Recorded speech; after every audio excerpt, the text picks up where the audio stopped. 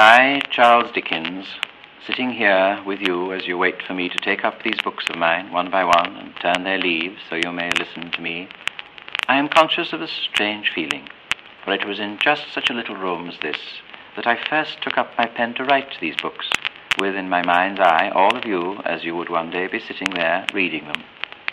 But since then, my horizons have expanded prodigiously.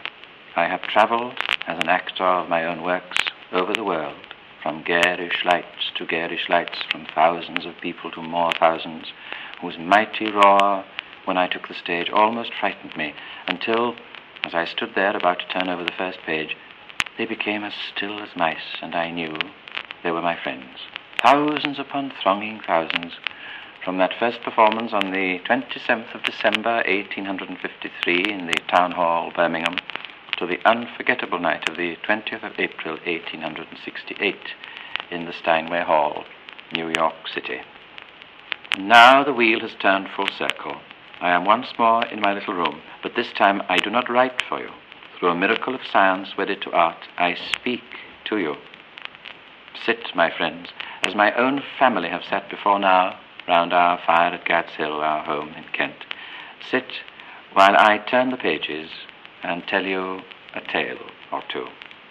Your servant and friend, Charles John Upham Dickens.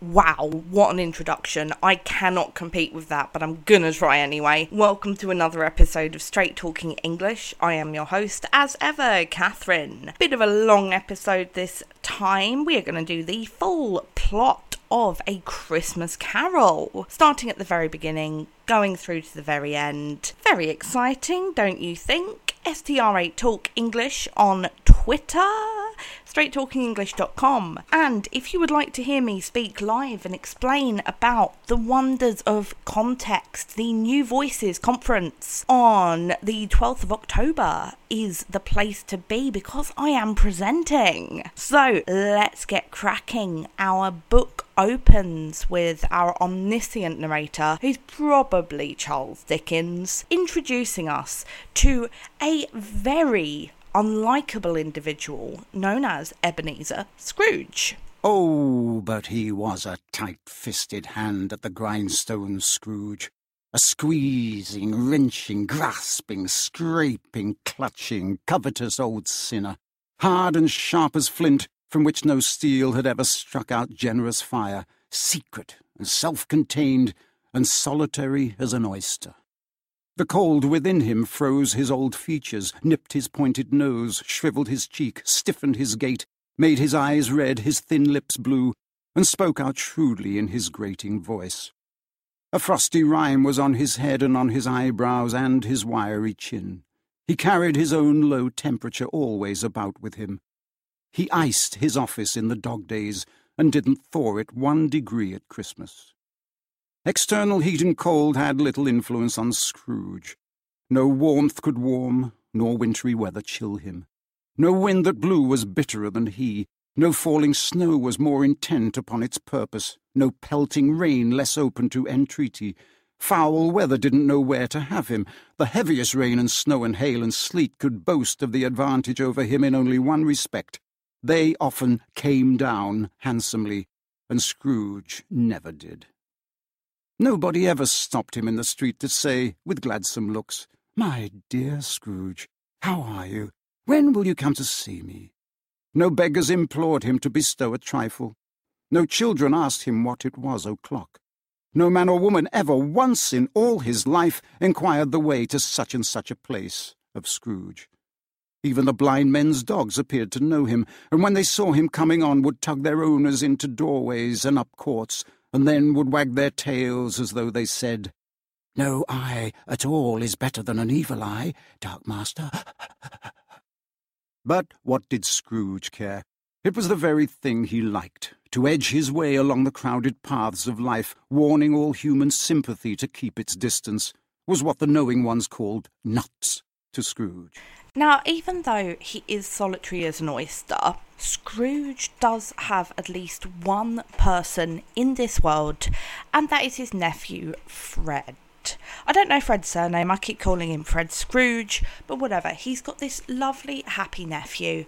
And one year, on Christmas Eve, Fred decides he's going to visit Scrooge at his place of work. "A Merry Christmas, Uncle! God save you!"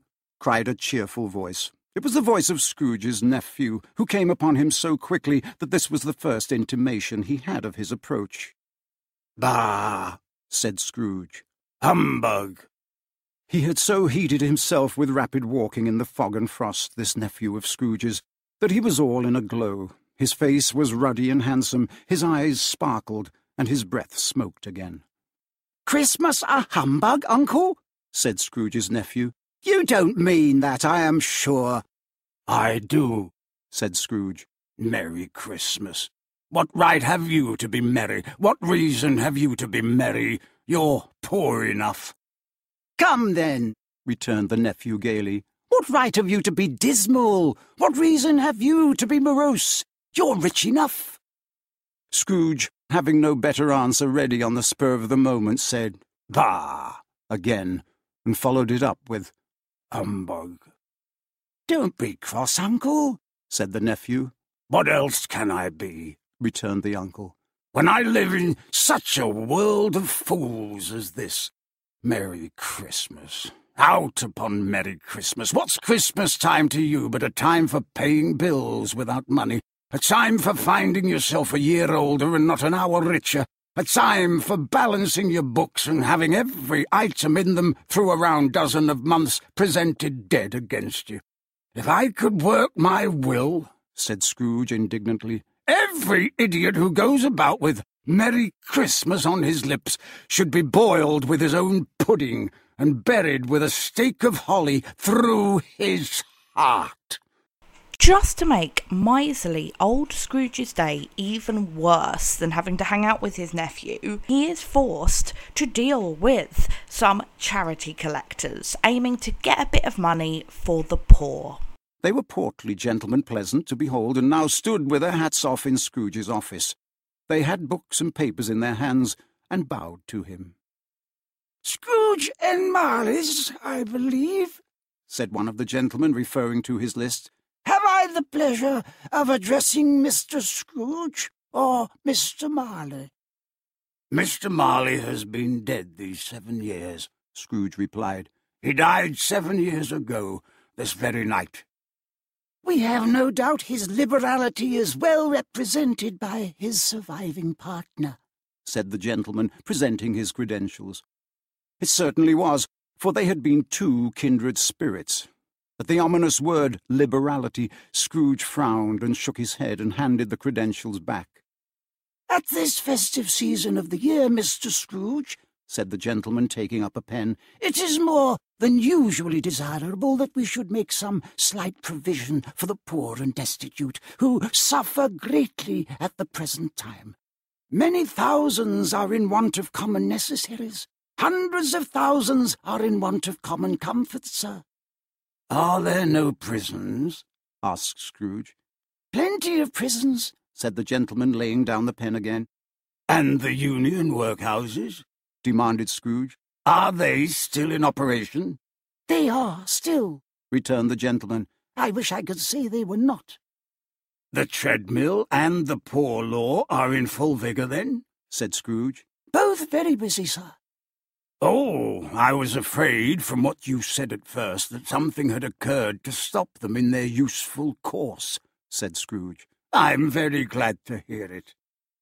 "Under the impression that they scarcely furnish Christian cheer of mind or body to the multitude," returned the gentleman, "a few of us are endeavouring to raise a fund to buy the poor some meat and drink and means of warmth. We choose this time because it is a time of all others when want is keenly felt and abundance rejoices. What shall I put you down for?" "Nothing," Scrooge replied. "You wish to be anonymous?" "I wish to be left alone," said Scrooge. "Since you ask me what I wish, gentlemen, that is my answer. I don't make merry myself at Christmas, and I can't afford to make idle people merry. I help to support the establishments I have mentioned. They cost enough, and those who are badly off must go there. Many can't go there, and many would rather die. If they would rather die, said Scrooge, they had better do it, and decrease the surplus population. Besides, excuse me, I don't know that. But you might know it, observed the gentleman. It's not my business, Scrooge returned. It's enough for a man to understand his own business and not to interfere with other people's. Mine occupies me constantly. Good afternoon, gentlemen. Good afternoon, gentlemen. Indeed, I think that's actually how I'm going to reply every time I want someone to go away. And just as an aside, they ought to go do it and decrease the surplus population is my dad's favourite line to say at Christmas. We are not a very Christmassy family, I've got to say. So, poor old Scrooge, after all these demands on his time and money, goes back to his grim, dark lodgings. He refuses to spend enough money on heating, so he crunches himself by the fire. After relaxing, as much as he does, in comes a ghost, and it's not just the ghost of any old person, it's the ghost of his old business partner, Jacob Marley. Marley is tied up with chains, the chains he forged in life, which have petty cash boxes and I'm guessing some really heavy coins on them, but they are the chains that he forged through being an evil person obsessed with money. Marley hasn't just come back for a social call though, he's come to give Scrooge a warning and show him that there is a way out of being forced to walk the earth for all eternity as he has been forced to. I am here tonight to warn you that you have yet a chance and hope of escaping my fate, a chance and hope of my procuring Ebenezer. You were always a good friend to me, said Scrooge. Thank ye. You will be haunted, resumed the ghost, by 3 spirits. Scrooge's countenance fell almost as low as the ghost's had done. Is that the chance and hope you mentioned, Jacob? He demanded in a faltering voice. It is. I think I'd rather not, said Scrooge. Without their visits, said the ghost, you cannot hope to shun the path I tread. Expect the first tomorrow, when the bell tolls 1. Exactly as Marley said, the clock strikes 12 and up shows a spirit. This spirit, it looks like a little bit of a kid, just like a little kid, but it has the face of an old man and it looks like a candle and like its head's on fire. I honestly find that one of the creepiest of the 3 spirits, but I don't think it's supposed to be. And they go back in time. The spirit shows Scrooge visions of his childhood. They can walk around and see everything, but they can't interact with it. First of all, he sees himself as a young boy, and he's not been picked up for the Christmas holidays. He has to spend Christmas all on his own, and he's just reading books. I actually kind of think that sounds nice. I would totally go for that. But then time shifts on, and he sees a vision of something very, very sad. He sees the vision of his baby sister, little Fan, come to see him. It opened, and a little girl, much younger than the boy, came darting in, and putting her arms about his neck, and often kissing him, addressed him as her dear, dear brother. I have come to bring you home, dear brother, said the child, clapping her tiny hands and bending down to laugh. To bring you home, home, home. Home, little Fan? Returned the boy. Yes, said the child, brimful of glee. Home, for good and all, home for ever and ever. Father is so much kinder than he used to be, that home's like heaven. He spoke so gently to me one dear night when I was going to bed, that I was not afraid to ask him once more if you might come home, and he said yes, you should, and sent me in a coach to bring you. And you're to be a man, said the child, opening her eyes, and are never to come back here. But first we're to be together all the Christmas long, and have the merriest time in all the world. You are quite a woman, little Fan, exclaimed the boy. She clapped her hands and laughed, and tried to touch his head, but being too little, laughed again, and stood on tiptoe to embrace him. Then she began to drag him in her childish eagerness towards the door, and he, nothing loath to go, accompanied her.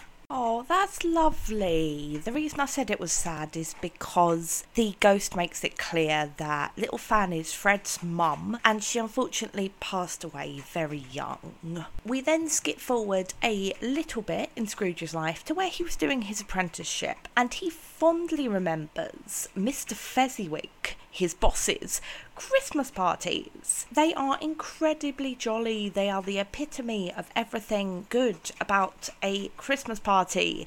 Gotta say, quite unlike any Christmas parties I've been to, they are lovely. Bit of a longer clip this time. Enjoy the richness of the Dickensian description of the Christmas party. Scrooge cried in great excitement. "Why, it's old Fezziwig! Bless his heart, it's Fezziwig alive again." Old Fezziwig laid down his pen and looked up at the clock, which pointed to the hour of 7. He rubbed his hands, adjusted his capacious waistcoat, laughed all over himself from his shoes to his organ of benevolence, and called out in a comfortable, oily, rich, fat, jovial voice, "Yo-ho there, Ebenezer, Dick!" Scrooge's former self, now grown a young man, came briskly in, accompanied by his fellow prentice. "Dick Wilkins, to be sure," said Scrooge to the ghost. "Bless me, yes, there he is. He was very much attached to me, was Dick. Poor Dick, dear, dear."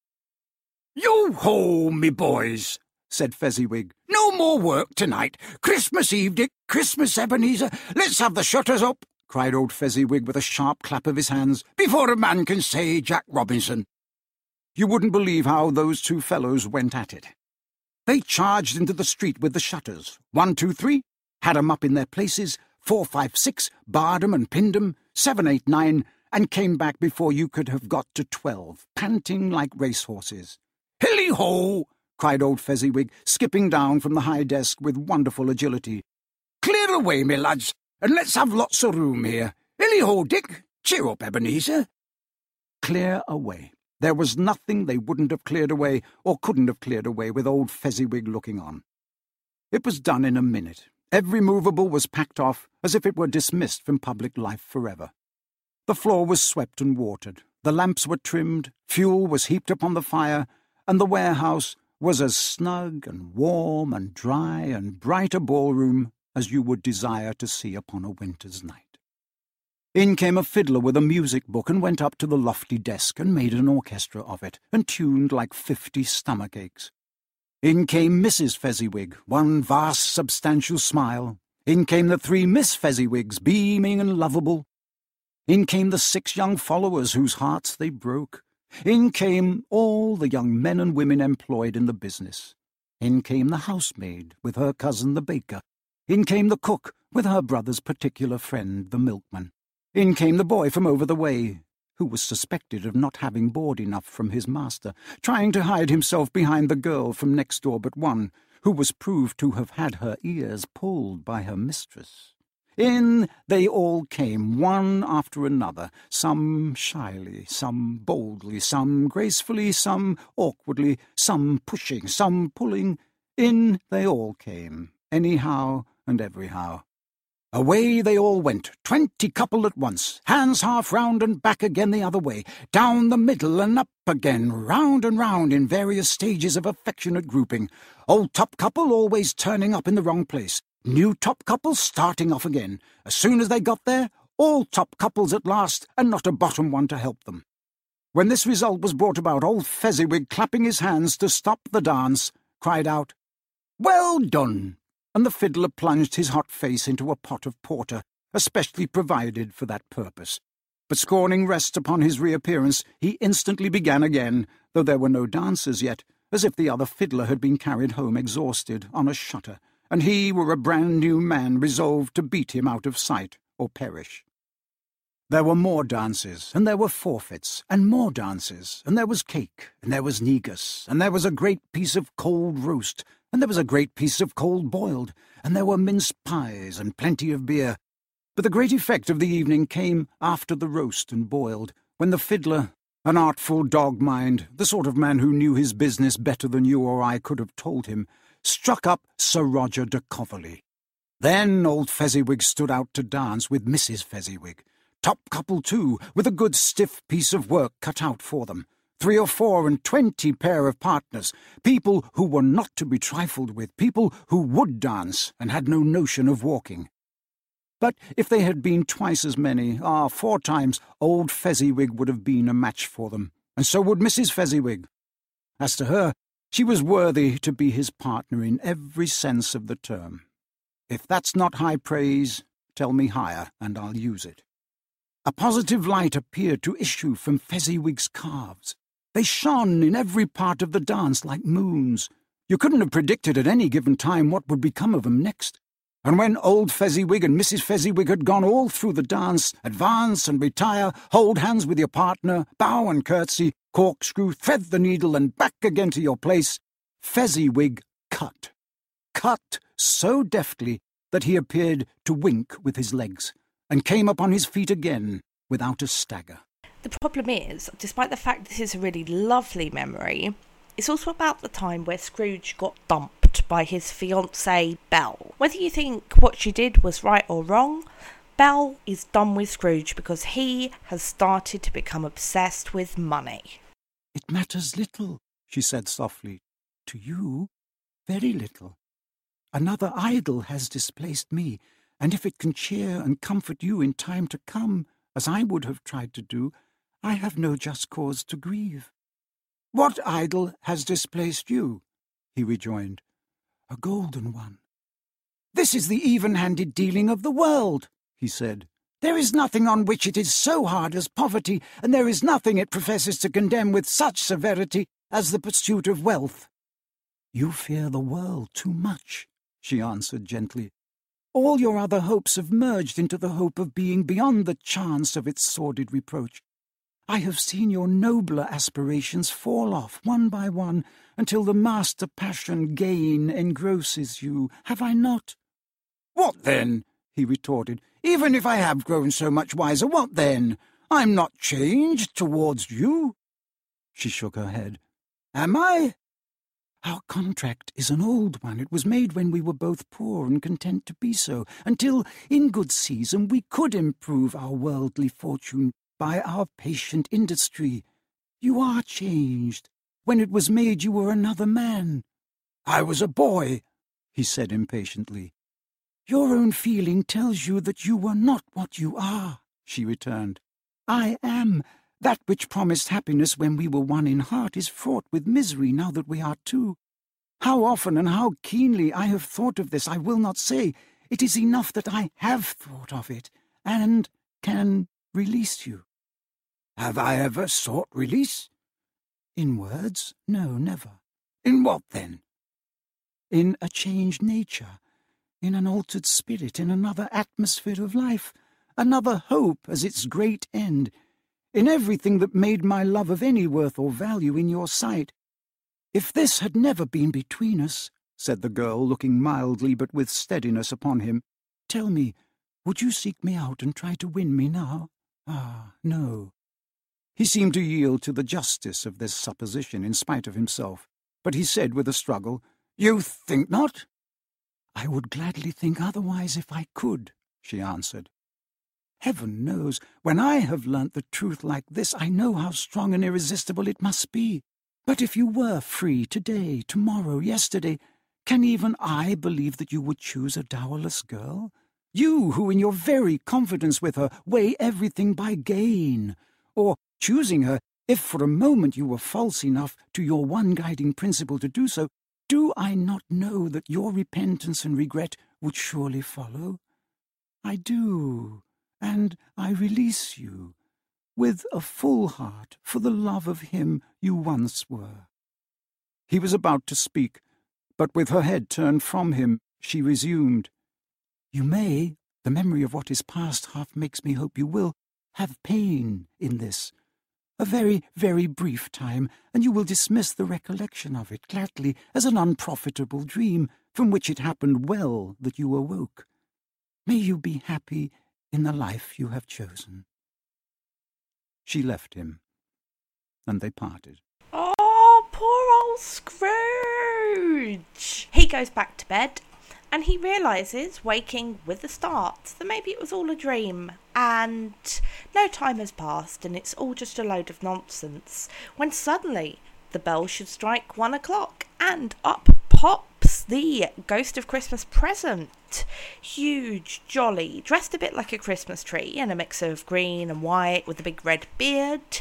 He wanders around the town, taking Scrooge with him, showing all the beauty of London at Christmas time. Dickens is obsessed with descriptions, and I wanted to play you some of the description, but it's basically 12 minutes of solid look at the fruit, look at the happy children.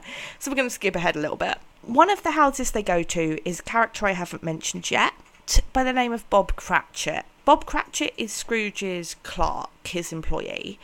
He is quite mean to poor old Bob because Bob wants to have the day off for Christmas, and Scrooge is like, well, you got to come in early on Boxing Day, and he's quite mean to him. Bob Cratchit and his family are very poor, but they are very happy and very deserving. Have a listen to their Christmas. It's supposed to be really homely and really, really welcoming. Then up rose Mrs. Cratchit, Cratchit's wife, dressed out but poorly in a twice-turned gown, but brave in ribbons, which are cheap and make a goodly show for sixpence. And she laid the cloth, assisted by Belinda Cratchit, second of her daughters, also brave in ribbons, while Master Peter Cratchit plunged a fork into the saucepan of potatoes, and, getting the corners of his monstrous shirt collar, Bob's private property conferred upon his son and heir in honour of the day, into his mouth, rejoiced to find himself so gallantly attired, and yearned to show his linen in the fashionable parks. And now 2 smaller Cratchits, boy and girl, came tearing in, screaming that outside the baker's they had smelt the goose, and known it for their own, and basking in luxurious thoughts of sage and onion, these young Cratchits danced about the table and exalted Master Peter Cratchit to the skies, while he, not proud although his collars nearly choked him, blew the fire, until the slow potatoes, bubbling up, knocked loudly at the saucepan lid to be let out and peeled. "What has ever got your precious father, then?" said Mrs. Cratchit. "And your brother, Tiny Tim, and Martha weren't as late last Christmas Day by half an hour." "Here's Martha, mother," said a girl, appearing as she spoke. "Here's Martha, mother," cried the 2 young Cratchits. "Hurrah! There's such a goose, Martha." "Why, bless your heart alive, my dear, how late you are," said Mrs. Cratchit, kissing her a dozen times, and taking off her shawl and bonnet for her with officious zeal. "We'd a deal of work to finish up last night," replied the girl, "and had to clear away this morning, mother." "Well, never mind so long as you are come," said Mrs. Cratchit. "Sit ye down before the fire, me dear, and have a warm. Lord bless you." "No, no, there's father coming," cried the 2 young Cratchits, who were everywhere at once. "Hide, Martha, hide." So Martha hid herself, and in came little Bob the father, with at least 3 feet of comforter exclusive of the fringe, hanging down before him, and his threadbare clothes darned up and brushed to look seasonable, and Tiny Tim upon his shoulder. Alas for Tiny Tim! He bore a little crutch, and had his limbs supported by an iron frame. "Why, where's our Martha?" cried Bob Cratchit, looking round. "Not coming," said Mrs. Cratchit. "Not coming?" said Bob, with a sudden declension in his high spirits, for he had been Tim's blood horse all the way from church, and had come home rampant. "Not coming upon Christmas Day?" Martha didn't like to see him disappointed, if it were only in joke, so she came out prematurely from behind the closet door, and ran into his arms, while the 2 young Cratchits hustled Tiny Tim, and bore him off into the wash-house, that he might hear the pudding singing in the copper. "And how did little Tim behave?" asked Mrs. Cratchit, when she had rallied Bob on his credulity, and Bob had hugged his daughter to his heart's content. "As good as gold," said Bob, "and better. Somehow he gets thoughtful sitting by himself so much, and thinks the strangest things you ever heard. He told me, coming home, that he hoped the people saw him in the church, because he was a cripple, and it might be pleasant to them to remember upon Christmas Day, who made lame beggars walk and blind men see." Bob's voice was tremulous when he told them this, and trembled more when he said that Tiny Tim was growing strong and hearty. His active little crutch was heard upon the floor, and back came Tiny Tim before another word was spoken, escorted by his brother and sister to his stool before the fire. And while Bob, turning up his cuffs, as if, poor fellow, they were capable of being made more shabby, compounded some hot mixture in a jug with gin and lemons, and stirred it round and put it on the hob to simmer, Master Peter and the two ubiquitous young Cratchits went to fetch the goose, with which they soon returned in high procession. Such a bustle ensued that you might have thought a goose the rarest of all birds, a feathered phenomenon to which a black swan was a matter of course, and in truth it was something very like it in that house. Mrs. Cratchit made the gravy, ready beforehand in a little saucepan, hissing hot. Master Peter mashed the potatoes with incredible vigour. Miss Belinda sweetened up the apple sauce. Martha dusted the hot plates. Bob took Tiny Tim beside him in a tiny corner at the table. The two young Cratchits set chairs for everybody, not forgetting themselves, and, mounting guard upon their posts, crammed spoons into their mouths, lest they should shriek for goose before their turn came to be helped. At last the dishes were set on, and grace was said. It was succeeded by a breathless pause, as Mrs. Cratchit, looking slowly all along the carving-knife, prepared to plunge it into the breast. But when she did, and when the long-expected gush of stuffing issued forth, one murmur of delight arose all around the board, and even Tiny Tim, excited by the two young Cratchits, beat on the table with the handle of his knife, and feebly cried, "Hurrah!" There never was such a goose. Bob said he didn't believe there ever was such a goose cooked. Its tenderness and flavour, size and cheapness were the themes of universal admiration. Eked out by the apple sauce and mashed potatoes, it was a sufficient dinner for the whole family. Indeed, as Mrs. Cratchit said with great delight, surveying one small atom of a bone upon the dish, they hadn't ate it all at last. Yet every one had had enough, and the youngest Cratchits in particular were steeped in sage and onion to the eyebrows. But now, the plates being changed by Miss Belinda, Mrs. Cratchit left the room alone, too nervous to bear witnesses, to take the pudding up and bring it in. Suppose it should not be done enough. Suppose it should break in turning out. Suppose somebody should have got over the wall of the backyard and stolen it while they were merry with the goose, a supposition at which the two young Cratchits became livid. All sorts of horrors were supposed. Hallo! A great deal of steam. The pudding was out of the copper. A smell like a washing day. That was the cloth. A smell like an eating-house and a pastry cook's next door to each other, with a laundress's next door to that. That was the pudding. In half a minute Mrs. Cratchit entered, flushed but smiling proudly, with the pudding like a speckled cannonball, so hard and firm, blazing in half a quartern of ignited brandy, and bedight with Christmas holly stuck into the top. "Oh, a wonderful pudding," Bob Cratchit said, and calmly too, that he regarded it as the greatest success achieved by Mrs. Cratchit since their marriage. Mrs. Cratchit said that now the weight was off her mind, she would confess she had had her doubts about the quantity of flour. Everybody had something to say about it, but nobody said or thought it was at all a small pudding for a large family. It would have been flat heresy to do so. Any Cratchit would have blushed to hint at such a thing. At last the dinner was all done. The cloth was cleared, the hearth swept, and the fire made up. The compound in the jug being tasted and considered perfect, apples and oranges were put upon the table, and a shovel full of chestnuts on the fire. Then all the Cratchit family drew round the hearth, in what Bob Cratchit called a circle, meaning half a one, and at Bob Cratchit's elbow stood the family display of glass, 2 tumblers, and a custard cup without a handle. These held the hot stuff from the jug, however, as well as golden goblets would have done, and Bob served it out with beaming looks, while the chestnuts on the fire spluttered and crackled noisily. Then Bob proposed, "A Merry Christmas to us all, my dears. God bless us," which all the family re-echoed. "God bless us, everyone," said Tiny Tim, the last of all.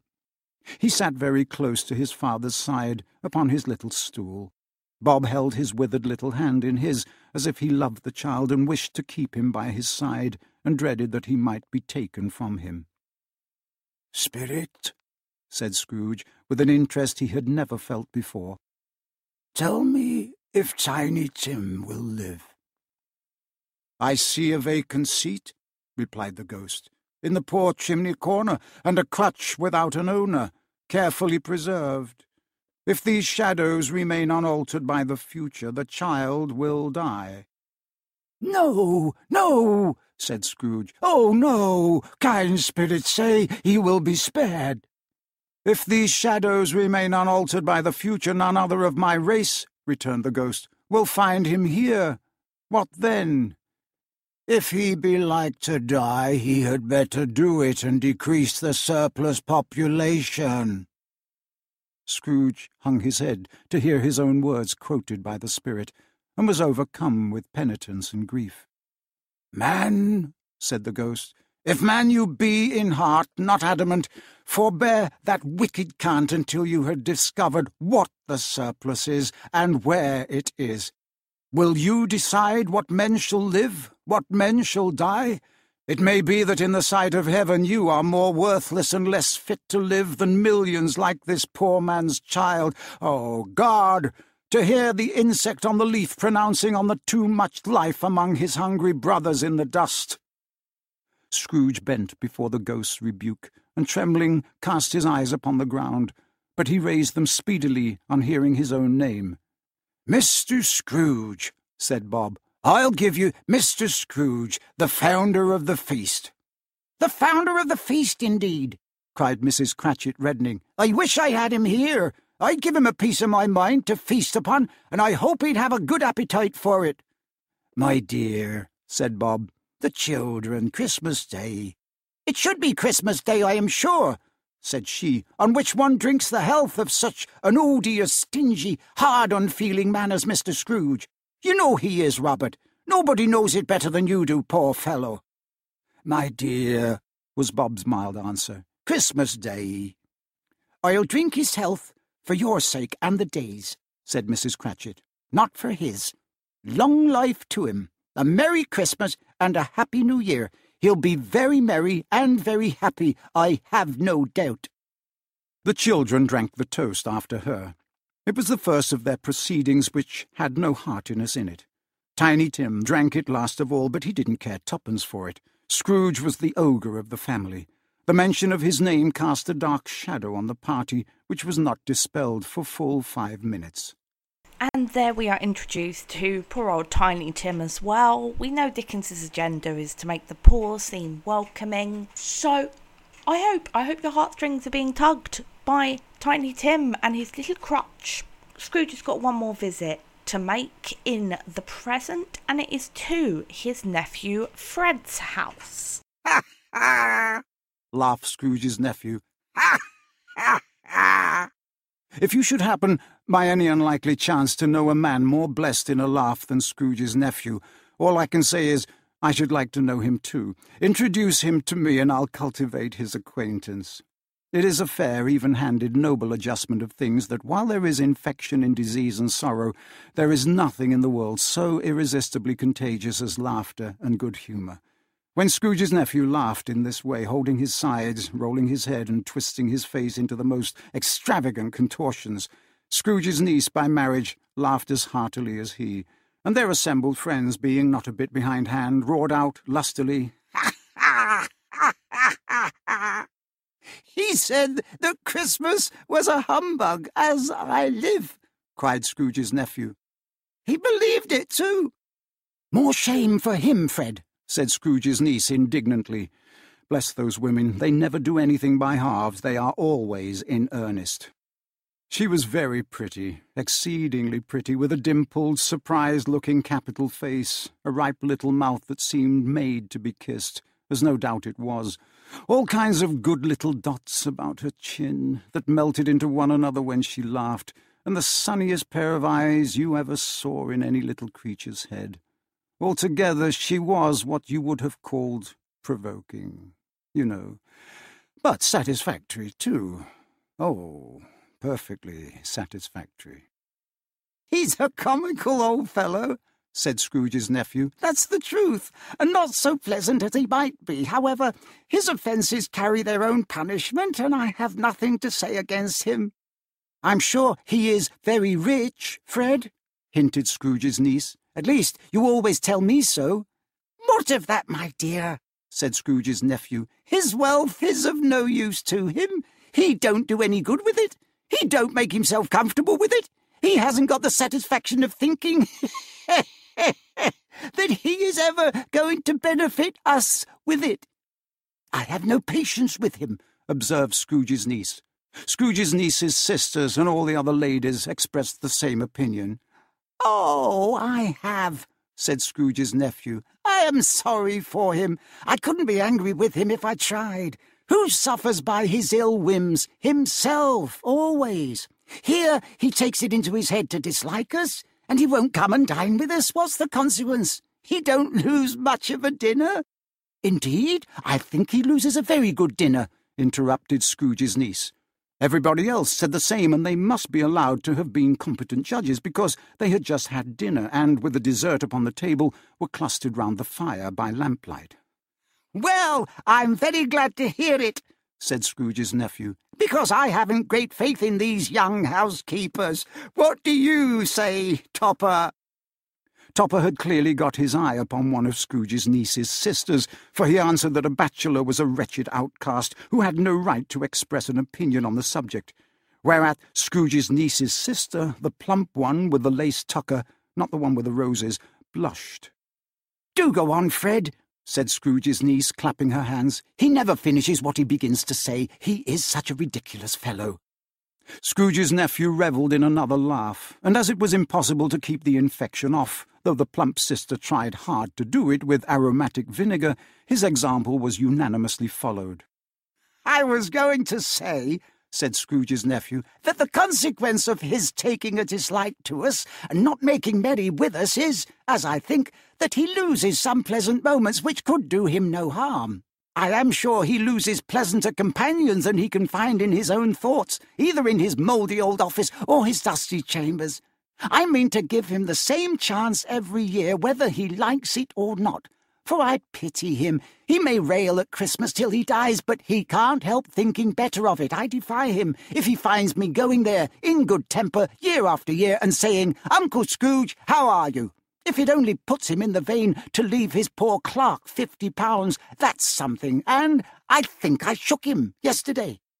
It was their turn to laugh now at the notion of his shaking Scrooge, but being thoroughly good-natured and not much caring what they laughed at, so that they laughed at any rate, he encouraged them in their merriment, and passed the bottle joyously.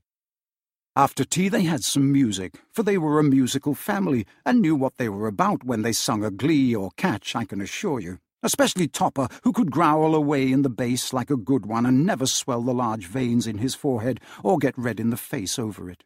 Scrooge's niece played well upon the harp, and played among other tunes a simple little air, a mere nothing, you might learn to whistle it in 2 minutes, which had been familiar to the child who fetched Scrooge from the boarding-school, as he had been reminded by the ghost of Christmas past.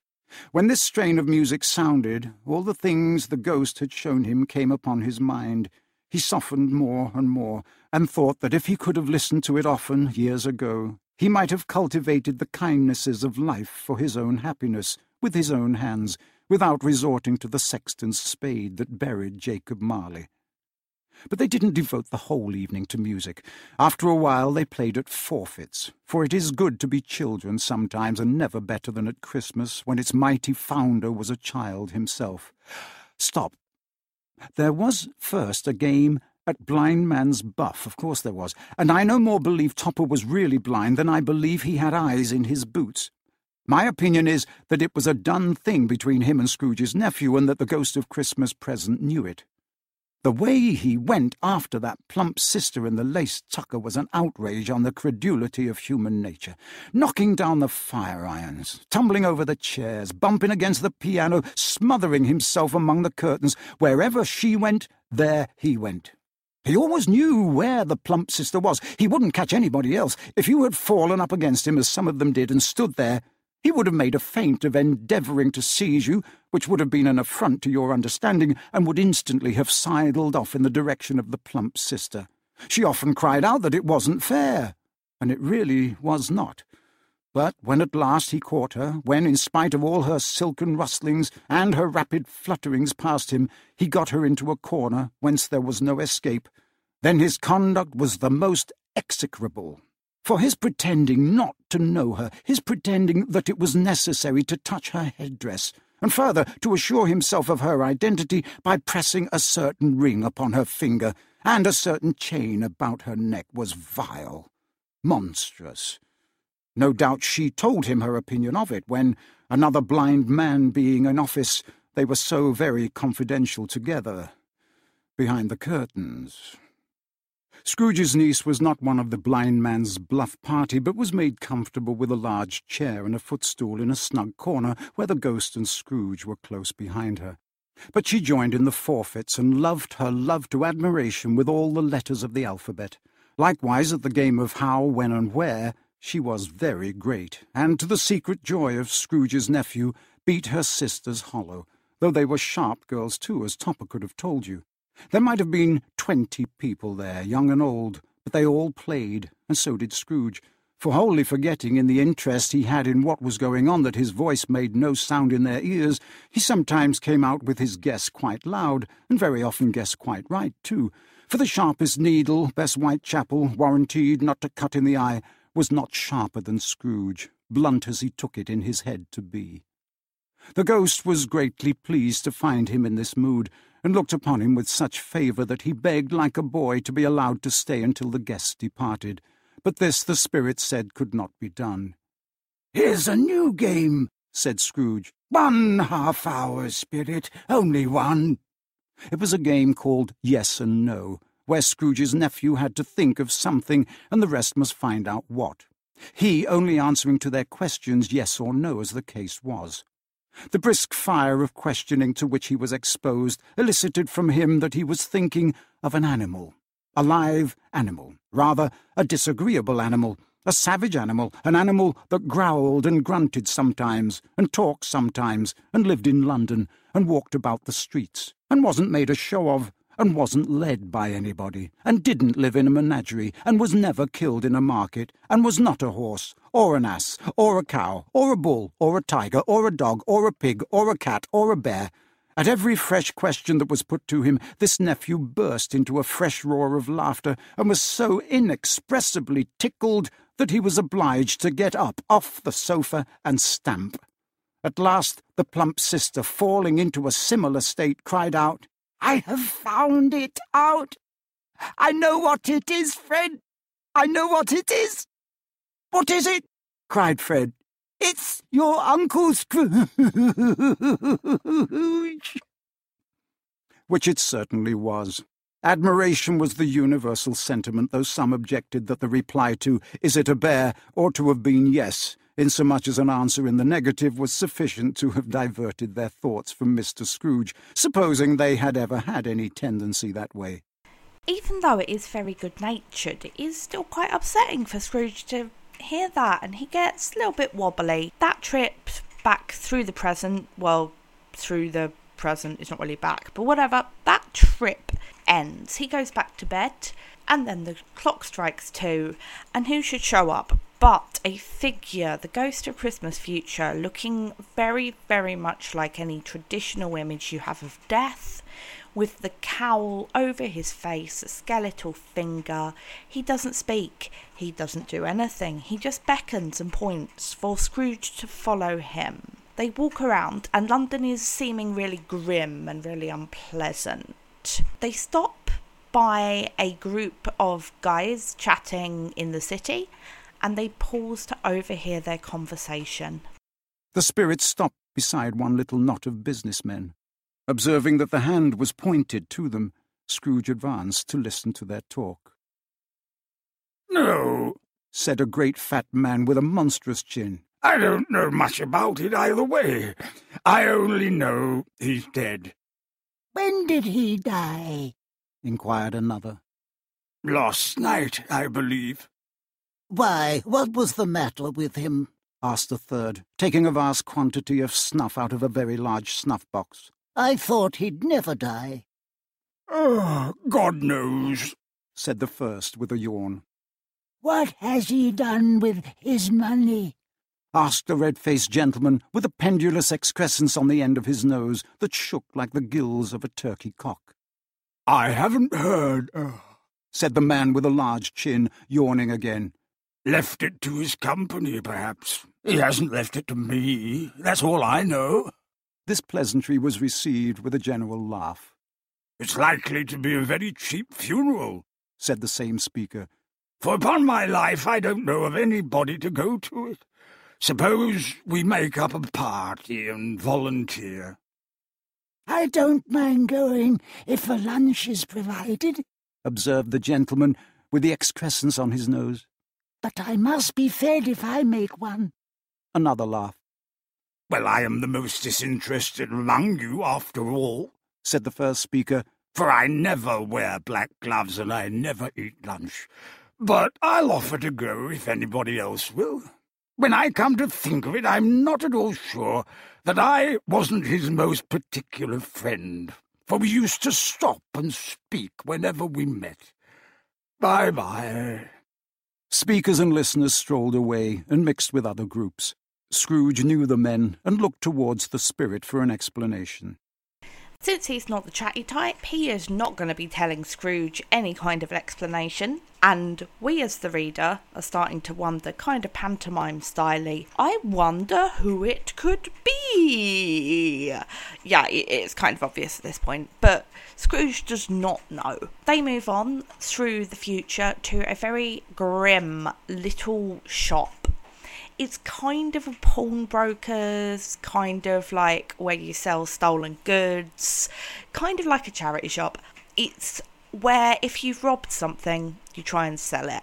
And a group of people have come into Old Joe's dodgy shop and they want to try and sell some stuff. Sitting in among the wares he dealt in by a charcoal stove made of old bricks was a grey-haired rascal nearly 70 years of age, who had screened himself from the cold air without by a frowsy curtaining of miscellaneous tatters hung upon a line, and smoked his pipe in all the luxury of calm retirement. Scrooge and the Phantom came into the presence of this man just as a woman with a heavy bundle slunk into the shop. But she had scarcely entered when another woman similarly laden came in too, and she was closely followed by a man in faded black, who was no less startled by the sight of them than they had been upon the recognition of each other. After a short period of blank astonishment, in which the old man with the pipe had joined them, they all three burst into a laugh. Let the charwoman alone to be the first, cried she who had entered first. Let the laundress alone to be the second, and let the undertaker's man alone to be the third. Look here, old Joe, here's a chance. If we haven't all three met here without meaning it.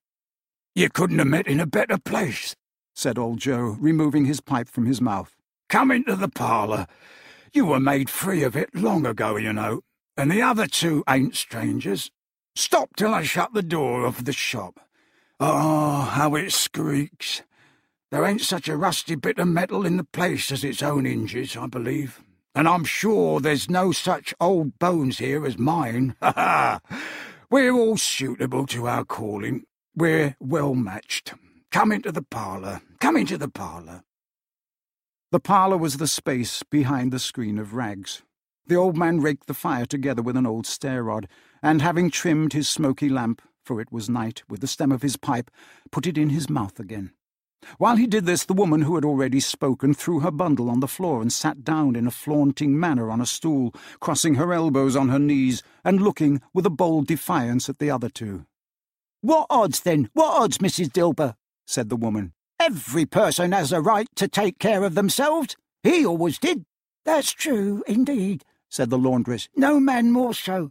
Why, then, don't stand staring as if you was afraid, woman. Who's the wiser? We're not going to pick holes in each other's coats, I suppose.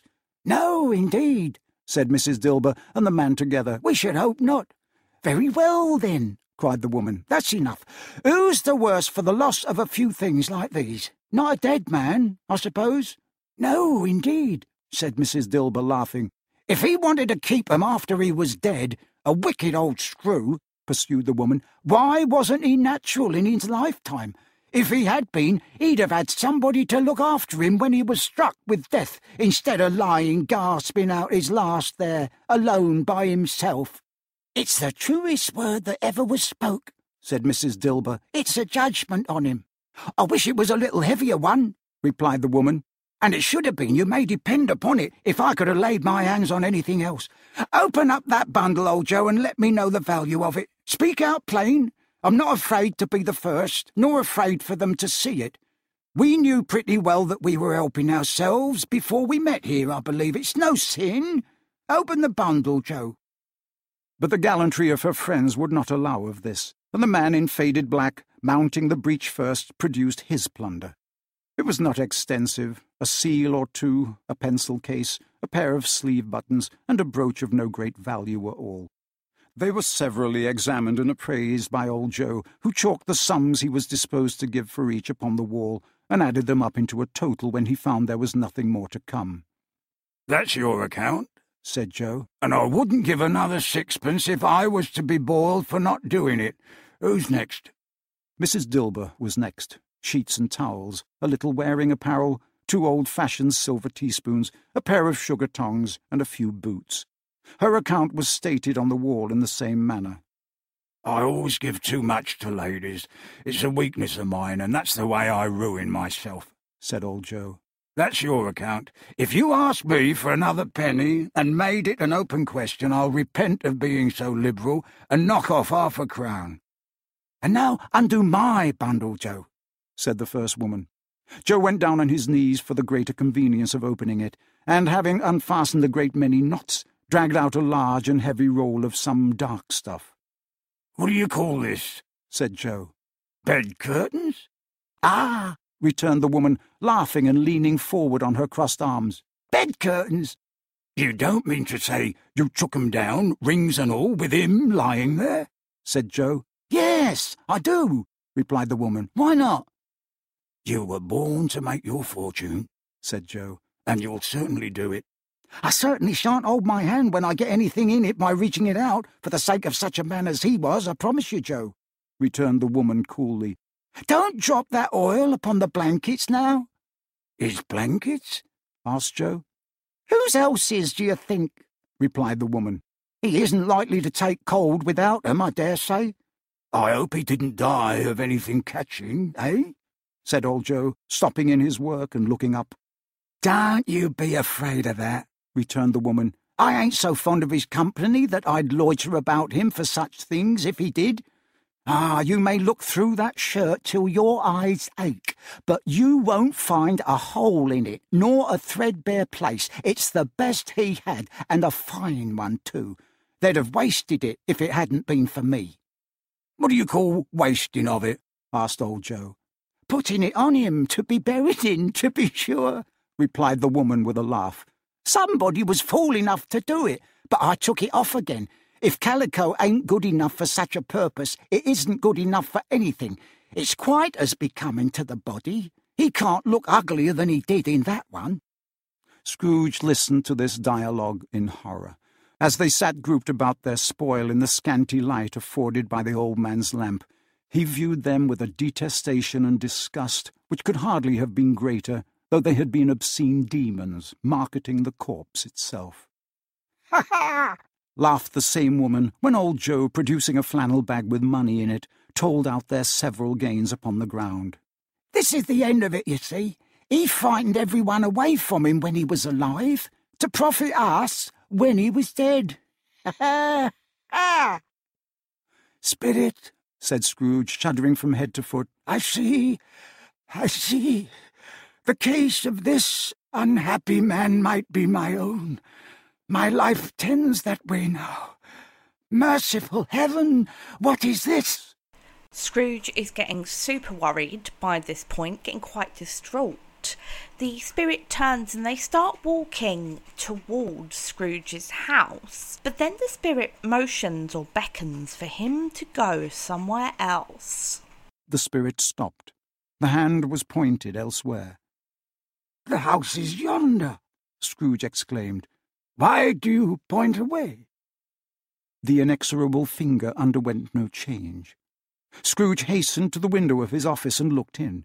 It was an office still, but not his. The furniture was not the same, and the figure in the chair was not himself. The phantom pointed as before. He joined it once again, and, wondering why and whither he had gone, accompanied it until they reached an iron gate. He paused to look round before entering. A churchyard. Here then the wretched man whose name he had now to learn lay underneath the ground. It was a worthy place, walled in by houses overrun by grass and weeds, the growth of vegetation's death, not life, choked up with too much burying, fat with repleted appetite. A worthy place. The spirit stood among the graves and pointed down to one. He advanced towards it, trembling. The phantom was exactly as it had been, but he dreaded that he saw new meaning in its solemn shape. "Before I draw nearer to that stone to which you point," said Scrooge, "answer me one question. Are these the shadows of the things that will be, or are they shadows of things that may be only?" Still the ghost pointed downward to the grave by which it stood. "Men's courses will foreshadow certain ends to which, if persevered in, they must lead," said Scrooge. "But if the courses be departed from, the ends will change. Say it is thus with what you show me." The spirit was immovable as ever. Scrooge crept towards it, trembling as he went, and following the finger, read upon the stone of the neglected grave his own name. Ebenezer Scrooge. "Am I that man who lay upon the bed?" he cried upon his knees. The finger pointed from the grave to him and back again. "No, spirit. Oh, no, no." The finger still was there. "Spirit," he cried, tight clutching at its robe, "hear me. I am not the man I was. I will not be the man I must have been but for this intercourse. Why show me this if I am past all hope?" For the first time the hand appeared to shake. "Good spirit," he pursued, as down upon the ground he fell before it, "your nature intercedes for me, and pities me. Assure me that I yet may change these shadows you have shown me, by an altered life." The kind hand trembled. "I will honour Christmas in my heart, and try to keep it all the year. I will live in the past, present, and the future. The spirits of all three shall strive within me. I will not shut out the lessons that they teach. Oh, tell me I may sponge away the writing on this stone." Just at this moment, Scrooge wakes up again and he realises that he has been a horrible person his whole life. He flings open the doors, he realises he hasn't missed Christmas Day, he buys the biggest turkey, allegedly about the size of a 5-year-old, and I'm kind of impressed with that, the biggest turkey he can find, and brings it to Bob Cratchit's house. He makes up with his nephew Fred. Everything is super heartwarming, and Scrooge has learned his lesson, realised the power of Christmas, and found his redemption.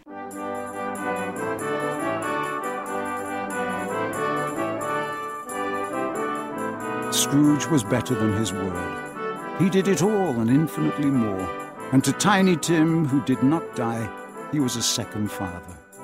He became as good a friend, as good a master, and as good a man as the good old city knew, or any other good old city, town, or borough in the good old world. Some people laughed to see the alteration in him, but he let them laugh, and little heeded them. For he was wise enough to know that nothing ever happened on this globe for good at which some people did not have their fill of laughter in the outset, and knowing that such as these would be blind anyway, he thought it quite as well that they should wrinkle up their eyes in grins as have the malady in less attractive forms. His own heart laughed. and that was quite enough for him. He had no further intercourse with spirits, but lived upon the total abstinence principle ever afterwards. And it was always said of him that he knew how to keep Christmas well if any man alive possessed the knowledge. May that be truly said of us, and all of us. And so, as Tiny Tim observed, God bless us, everyone. Is your heart melting? Did it grow three sizes that day like the Grinch's? Right, I'm honest, I'm really cynical. I am not a Christmas person, but it's a nice little story. It's nicely written. Everyone enjoys a little bit of Dickens. It's always good fun. There you go. That is the story of A Christmas Carol. If you want a really accessible one, gotta say, watch the Muppets one. That was a staple in my house growing up. Muppet Christmas Carol. Right, STR8 Talk English on Twitter, straighttalkingenglish.com. Come find me at the New Voices Conference in October. Buy my book when it comes out. Buy my book. And I will return very, very shortly to talk to you about Scrooge. Was there a real Scrooge? Who was Scrooge? What exactly is his problem? Have a lovely evening.